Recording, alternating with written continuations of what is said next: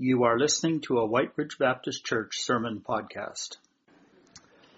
Well, we're in the book of Psalms and 1 Samuel. We think about Psalms only because of the fact that David is attributed to having written half of them. 75 of the 150 Psalms that we have in our Bible are attributed to David. And yet in the midst of all the wonderful material that we have, the poetry, the songs, and the worship that comes out of Psalms, we're not sure that any of them were written at this stage of his life that we're studying right now, which is, of course, today we're looking at the text of Goliath and David as a boy. And yet I think that the inspiration that accompanied the Psalms that were written later in David's life, when he became king, when he was running from Saul, when he had sinned, and so on, the inspiration came as a shepherd boy on the hills of Bethlehem watching the sheep. In fact, Psalm 8, for example, O Lord, our Lord, how majestic is your name in all the earth. That scripture, and he talks about the glory of God in the stars and the moon that he sees. And in verse 3 of that text, he says, and having considered all this, what is man that you are mindful of him? The Son of Man that you should even care. In the midst of the night sky, as David was sitting under the stars, he had this sense of the immensity of God, the Creator, and the puniness of man. And he thought, why would God consider me? I think that the Scriptures indeed give evidence that the spiritual formation of David largely took place alone in his early walk as he meditated on the law of God, the creation of God, the characteristics of God. And as he began to do that, he began to understand something important about who God is and who he is. I was talking with Doug this past week about the fact that our growth in Christ and our formation as believers is really all about both this alone time with God and this time with other brothers and sisters. There has to be this balance. It cannot be an either or. It has to be a both and. And we thought about Dietrich Bonhoeffer's quote where he said, let him who cannot be alone beware of community, and let him who is not in community beware of being alone. Well, I think that at the beginning of David's life, there was much time alone with God. And we see this come to be a strength in his life because of what he did with his time alone before God. Let me read to you a quote and see what you think about this. This is from a book called Dangerous Calling by Paul David Tripp. He said this: no one is more influential in your life than you are, because no one talks to you more than you do. Whether you realize it or not, you are in an unending conversation with yourself. And the things that you say to you about you are formative of the way that you live your life. I believe that statement, that principle, is really a part of why we see this young boy David emerge on the public scene with the army of Israel as a man that was going to be a difference maker in the kingdom of Israel. We're going to take a look at 1 Samuel chapter 17. And so if you have your Bibles, I would ask you to take a look at it with me.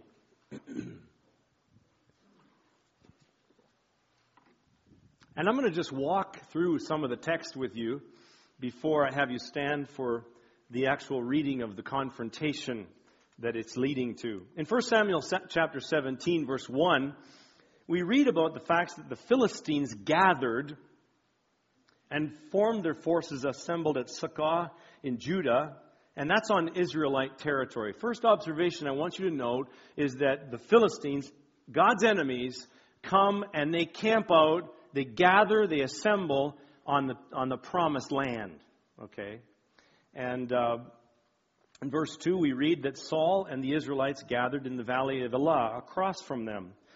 Important note, doesn't come through in the English translation sometimes. The first word gathered in verse 1 is active mode. The second one in verse 2 of Israel is passive.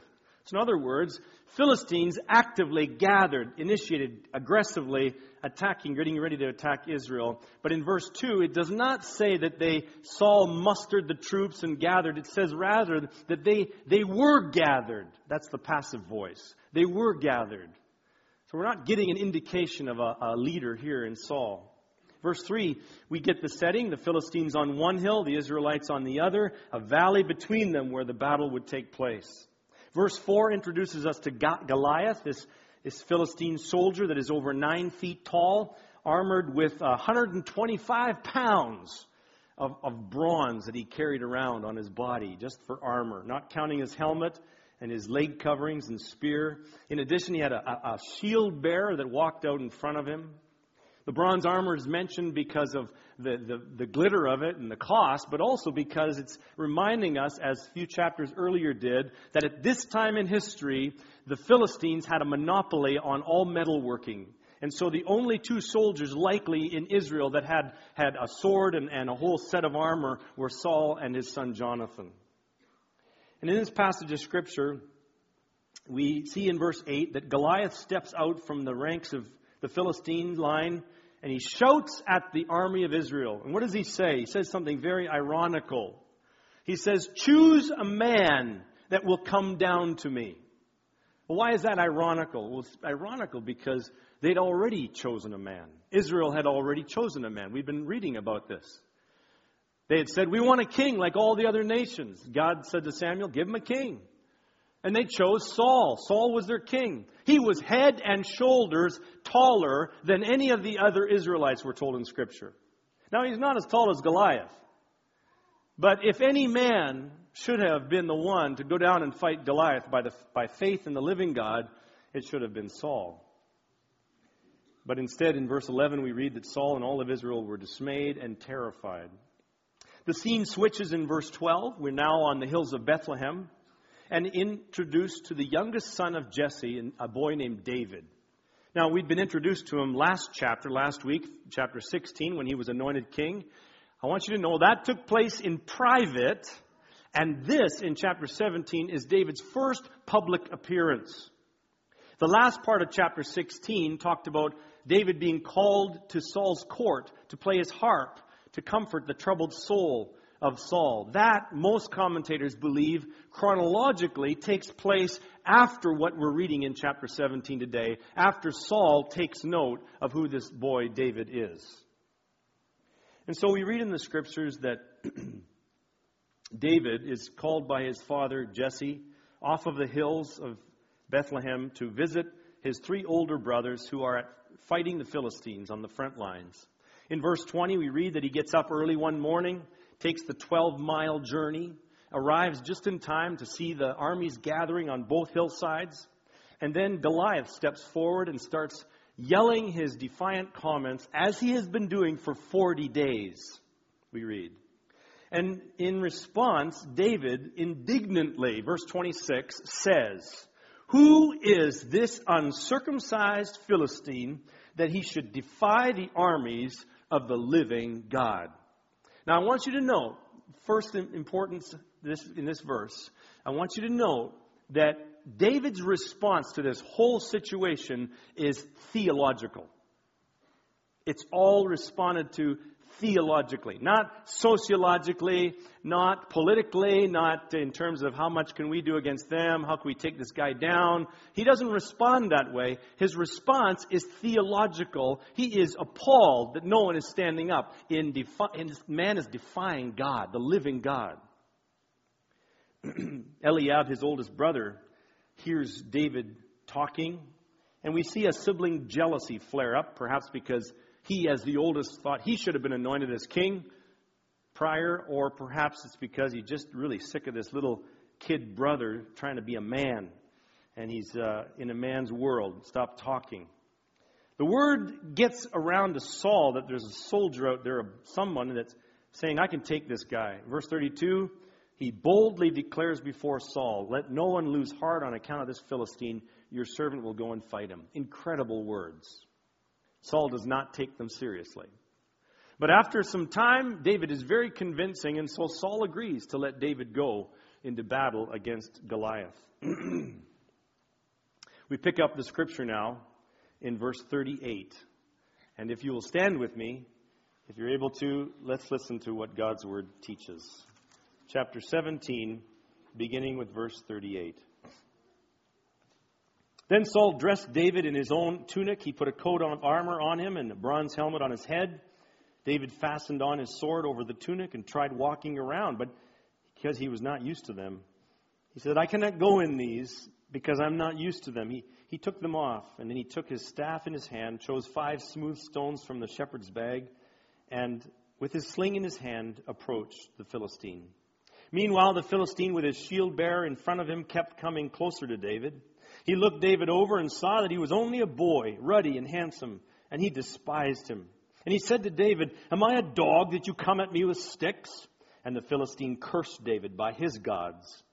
Come here, he said, I'll give your flesh to the birds of the air and the beasts of the field. David said to the Philistine, You come against me with sword and spear and javelin, but I come against you in the name of the Lord Almighty, the God of the armies of Israel, whom you have defied. This day the Lord will hand you over to me, and I'll strike you down and cut off your head. Today I will give the carcasses of the Philistine army to the birds of the air and the beasts of the earth, and the whole earth will know that there is a God in Israel. All those gathered here will know that it is not by sword or spear that the Lord saves, for the battle is the Lord's, and he will give all of you into our hands.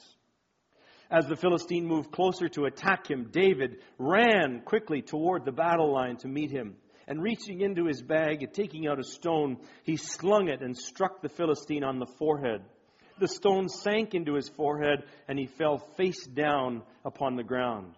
And so David triumphed over the Philistine with a sling and a stone. Without a sword in his hand, he struck down the Philistine and killed him. This is the word of the Lord. You be seated.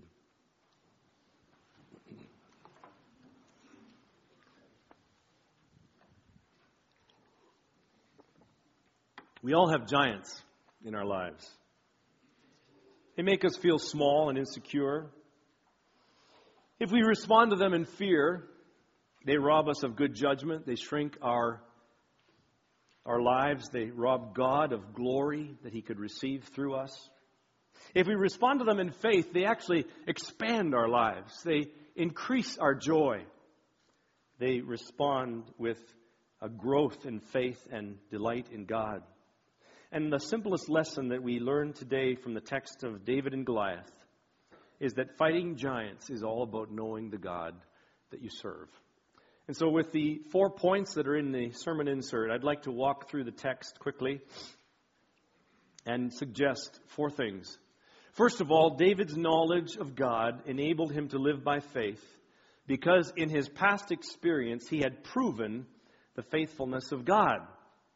This is very important. We see in verses 34 to 37 in the scripture, when David is giving an account to Saul of why he thinks he can take down the giant, he goes back to talk about what he did on the hills of Bethlehem when he was a shepherd. And a bear or a lion would come and take off a sheep, and he would chase that bear or lion down, and he would kill it and save or rescue the sheep from this mouth of the bear or the lion. And in verse 37, he concludes, he says, The Lord who delivered me from the paw of the lion and the paw of the bear will deliver me from the hand of the Philistine. It's a simple equation. And I want you to see that David's faith and courage in the face of this giant rested in an experiential knowledge of God. Having seen the hand of God deliver him before, in David's time alone with God, David's experience of being delivered by God on many occasions gave him the courage to trust God in the present.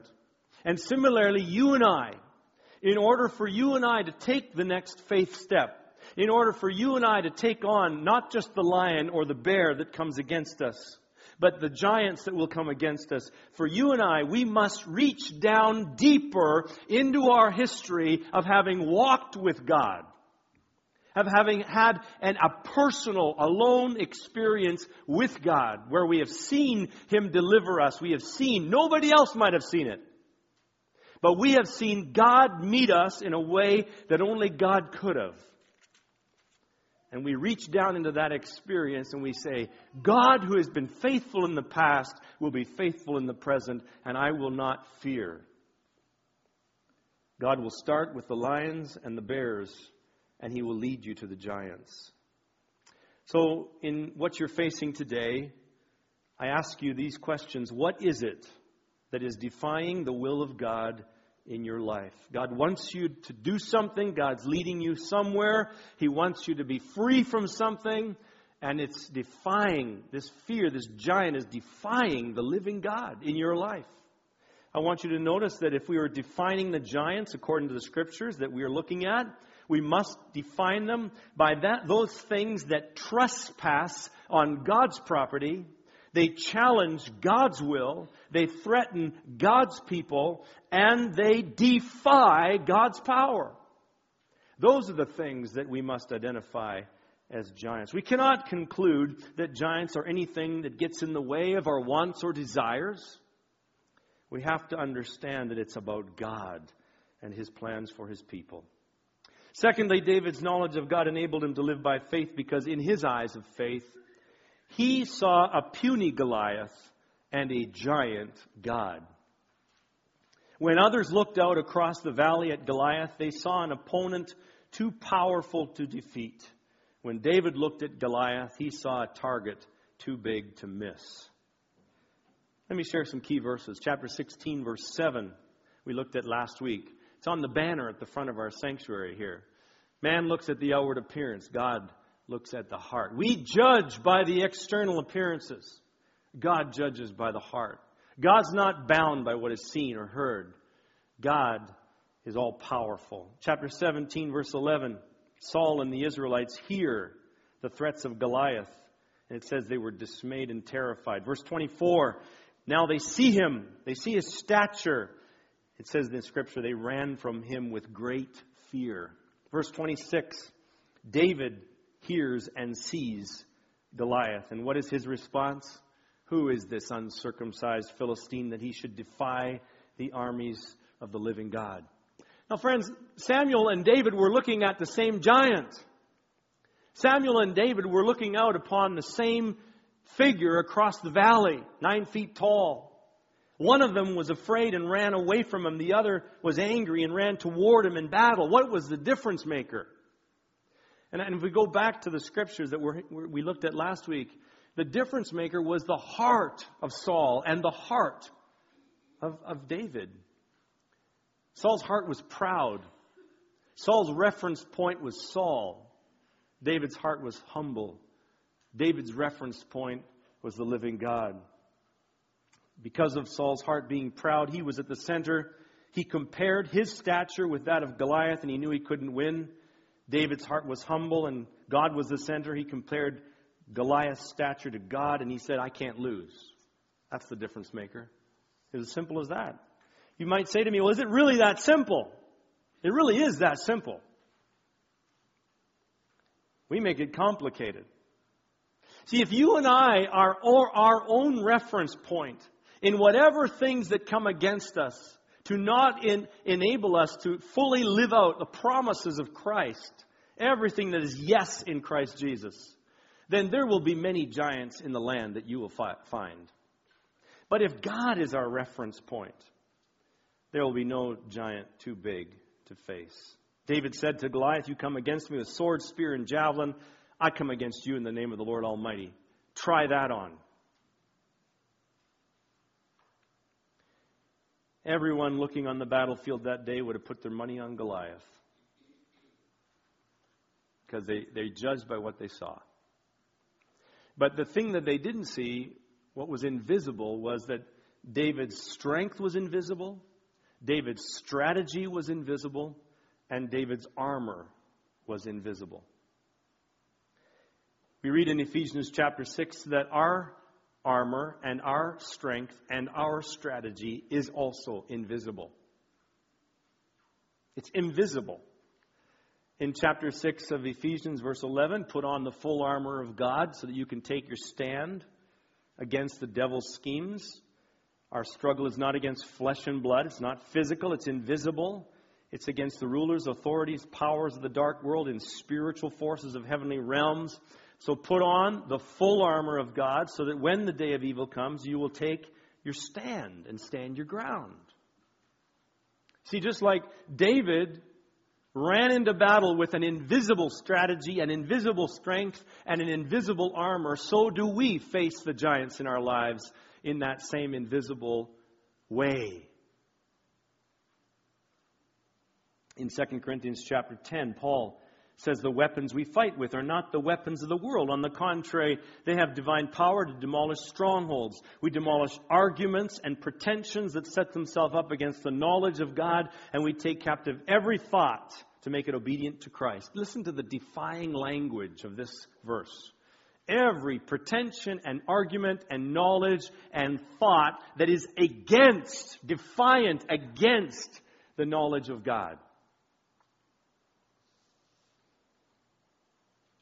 We don't fight with the weapons of this world. Our weapons are invisible. Goliath had defied the living God. Chapter 17:43, he had actually cursed David in the name of the Philistine gods. And so David responded by saying, this is not about David. This is about God. This is a power encounter now. Before I move on, I just want to make a moment here to reflect on a very important thing that is easily misunderstood. We say we believe in scriptures like 2 Corinthians 10, Ephesians 6 in our Bibles and many others, that our struggle is not against flesh and blood. It's a spiritual warfare going on.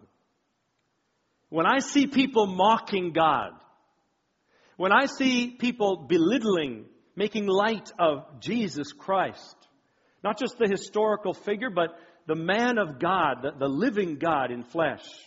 When I see people doing that, whether it's in the name of freedom of speech or strongly held religious views, whether it's a late-night comedian or some religious fanatic, it grieves my heart. It just grieves my heart. And actually, I find myself in pity for them because they mostly do it. Most people that defy the true and living God, our Lord Jesus Christ, do so out of absolute ignorance and spiritual blindness. And our response to that is never to be a physical, aggressive response. Jesus never calls us to blow up places, to bear arms and go out and fight because His name is being maligned in the world. Jesus never calls us to that. In the Garden of Gethsemane, He said, "Put away your sword." And the Apostle Paul clarifies it in so many scriptures here, as I've said, that we do not fight a flesh and blood warfare. Our weapons are not of this world, but they are filled with divine power to tear down strongholds. God does not need us physically to defend His name or His cause. We wrestle not against flesh and blood. David's knowledge of God enabled him, thirdly, to live by faith because in his zeal for the Lord, he wanted the world to know the God of Israel. From his very first encounter with Goliath, David's response was for God's reputation. His primary northern star was God's reputation, God's honor, God's glory. That's what he was concerned for. And so in verse 36, his reason for confidence against this giant was he's defied the armies of the living God. Verse 45, I come against you in the name of the Lord Almighty. The key verse of this whole scripture to me is in verse 46. The key verse of the whole chapter is the world will know that there is a God in Israel. That's the key verse. David was not in the battle for himself, not because he wanted to overcome kid brother syndrome, not because he had a death wish, not because the Philistines were on Judah's territory, not even because the army of Israel was being humiliated. Ultimately, primarily, what David was driven by, called by, motivated by, strengthened by, was the honor of the living God. No one defies the living God. And so God found in David a willing and able servant. Hard perspective to keep when we take aim at the giants in our lives. But we must remember That the giants that we take aim at must not be for our own prosperity, for our own comfort, for our own desires, but rather, as I've said, those things that defy the living God, those things that are against God's will and purposes for His people. David's knowledge of God enabled him to live by faith because finally, in his assurance of God's victory, he did not fear for his own life. Incredible scriptures here. We notice that David's weapon of choice was only offensive in nature, only on the take, only on the move. Nothing defensive about David's armor at all. In what he put on and what he wore into battle, there was nothing defensive, only offensive. Verse 48, we read that as the Philistine moved closer to attack, David ran toward the battle line. Offensive, only on the take. Because David's defense was knowing God. David's defense was knowing that God was with him. In chapter 16 of Matthew, in verse 18, we read about this time when Jesus is asking the 12, who are people saying that I am? And Peter says, you're the Christ, the Son of the living God. And Jesus says, blessed are you, Simon, because not anything flesh and blood has revealed this to you, but my Father who is in heaven. And he said, and you are Peter, and upon this rock I will build my church, and the gates of hell will not overcome it or be standing against it. You see, the picture of that passage of Scripture is not this cowering little church behind walls that are closed, doors that are closed, with the dirty, dangerous world out there on the street. It is not a picture of a church where on the one hillside there's this cowering army running back to their tents when the big giant comes out and defies the armies of Israel. The picture that Jesus had when he spoke to Peter on that day was a militant and a aggressive and a moving out in the kingdom of God church. A group of people on the take, not on the defense. We don't have that mentality sometimes. And yet the Scriptures call us to it. Isaiah 54:17, no weapon forged against you will stand. 1 John 4:4, greater is he that is in you than he that is in the world. Hebrews 13:5, never will I leave you, never will I forsake you. Romans 8:31, if God be for us, who can be against us? Either we believe what God says in these promises in His Word, or we don't believe them. Either we will talk ourselves into what God says, or we will talk ourselves out of it, because you and I are the most influential people in our lives. So either we will talk ourselves out of what God says, like Saul did, or we will talk ourselves into what God says, like David did, and stand in His strength. Is there a safe place? Well, I'm not sure you should have become a Christian if you wanted to be safe in this world. Martin Luther's hymn, last week we sang it, the body they may kill, God's truth abideth still, His kingdom is forever. Do you know, once you've settled the matter, that even death is really not the highest priority in my life. Nothing, no one has anything on you. No one can stand against you. Is there a safe place? I'm not sure there's anything that God calls us to do that's necessarily safe. Ships are not made to stay in the harbor. They're meant to be going out to do something at open sea. And God raises up a people and a church to build His kingdom. And it's not going to be met with by, oh, well, welcome here, Christians. We're glad you have a message for us. It's going to be met with opposition. The enemy, our arch enemy, Satan, the world, the flesh, everything is against what God is wanting to do on planet Earth. Is it safe to send people to mission trips like Bolivia or India or Garden Hill even? Is it safe? Is it not safer in your own neighborhood? Probably. But maybe not. Is it safe to open up our building and let the community start using the building as we have been trying to do in the last few years more than ever? Is it safe when we forgive someone who's going to maybe turn around and wrong us again? Is it safe to love the unloving or the unlovable? Is it safe to speak up in a classroom that stands for Christian value maybe? Is it safe to mention something at work as a Christian when you're just called to say something when the tide is just flowing against what God would have you say? Is it safe ever? Is one of our core values safety?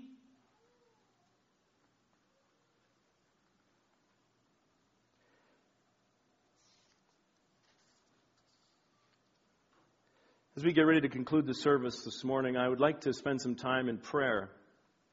And I am guilty of praying keep me safe prayers too often. And today what I'd like us to do is I'd like us to pray make us dangerous prayers. We're not used to those kinds of prayers. And yet when I look at this scripture of David and Goliath, and I look at what God is teaching us, I believe that when we see David's sling and the stone that he had in that sling, and the aiming of that sling that went into the forehead of Goliath and caused him to fall, that is a picture of God's people taking aim in an offensive way by prayer at the things that stand in the way, the giants of the land that stand in the way of God's purposes, where the world is trespassing on God's territory, God's people, and defying the living God. So what I'm going to ask us to do is, in a moment, I'm going to ask us to pray together. But I want to tell you that as I've been thinking about this in the last few months and as I've been taking note myself, I believe that God has us already on a trajectory of faith. He's already teaching us how to pray more bold, offensive, on the take kinds of prayers. I want to share with you some just of what I've heard. You've probably heard even more than me, but here's what I've heard in recent months. How God is teaching us to pray. One of the obvious ones is the last couple of years, this 365 prayer watch for the city police. And the churches of Winnipeg took aim at crime and evil. And the chief of the police services, Chief Clunas, said that there is a 17% decrease in violent crime this past year in the city of Winnipeg. And he attributed at least some of that to God's people praying. We need to take aim as David took aim and be on the take, on the offensive. I've had various people that have come to me and share with me private victories over specific things and specific answers to prayer I can't tell you about. I had a woman received an answer to prayer because the street that she was asked to pray for last year in Love Winnipeg campaign, she heard an answer to prayer a couple weeks ago on that street. It stared her in the face. I can tell you about a marriage that could have been destroyed and likely would have been, but it's being prayed back together. Praise God. I can tell you about a woman who was driving by, a woman in our church, that was praying for God to bring people from the community off the streets right into our worship services. And one Sunday this past year, a woman was driving by, no connection to our church, never been in this building. She felt compelled to walk in. She came in and she sat down in the worship service. Something overcame her. She started weeping. This woman that was praying for her saw that, went over, sat down, and began to pray with her. And they've developed a friendship. We're praying for this woman's salvation. I've seen breakthroughs in life groups where people opened up beyond the safe things that they share normally so that they're the vulnerable and transparent things. And God's giants are coming down. Because fear and shame get put in the light and all of God's people aim at it. It has no chance. I can tell you about English conversation circles, specific answers to prayer, individuals finding jobs, finding friendship, getting healing in their marriages. Doug, Kevin, and I are meeting weekly on Thursdays to pray just for more of God to happen this way. There's a prayer group every Thursday, first Thursday of each month, 10 a.m., meets in this room over here.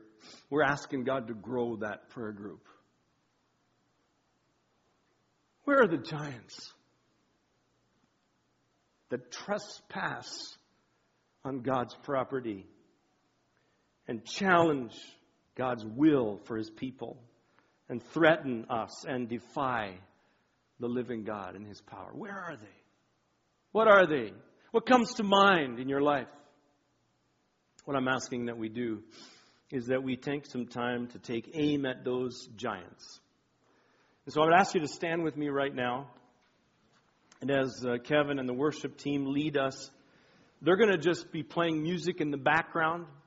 And all that I want to hear in this room is a bunch of humming going on of God's people praying. I want you to turn to someone near you, beside you. I want you to name the giant that you feel God wants you to take aim at. And I want you to pray that God would overcome that, overpower that. I don't know what it is. You do. We're going to ask that God does it. If you don't have anybody beside you want to pray with, you just want to keep this between you and God, then you just pray alone before God. In a loud voice or in a whisper. It doesn't matter to me. And let's take some time to just come before God and ask Him to take down some giants and give us faith and courage like that of David. And then I will conclude in prayer in a moment. Let's pray.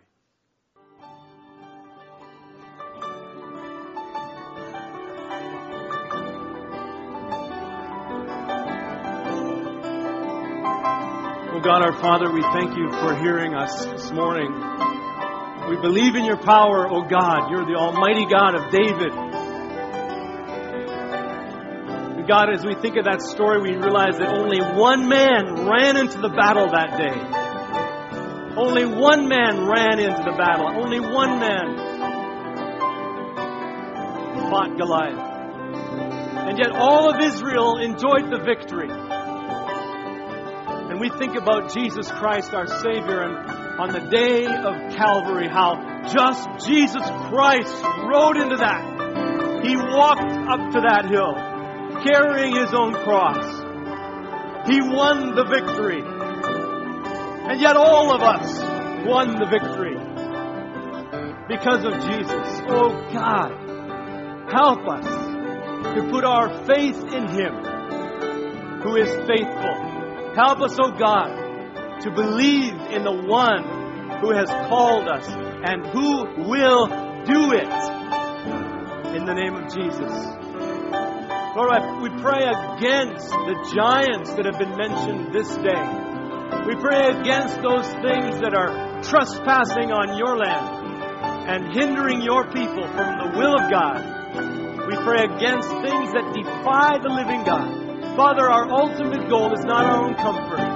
Our ultimate goal is that the world will see that there is a God, a living God in the church of Jesus Christ on earth, oh God.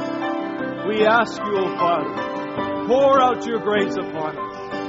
Encourage us, make us bold, that we might continue to pray for You, specifically to bring down those things. Lord, we pray against the giant of disunity in our church. Wherever 2 or 3 or 10 or 20 minds exist, Lord, we pray in Jesus' name to bring us into the unity of the Holy Spirit as we think about the plans You have for us in the future, oh God. Bring down those giants that would divide us, confuse us, and alter us from pursuing Your will, Father.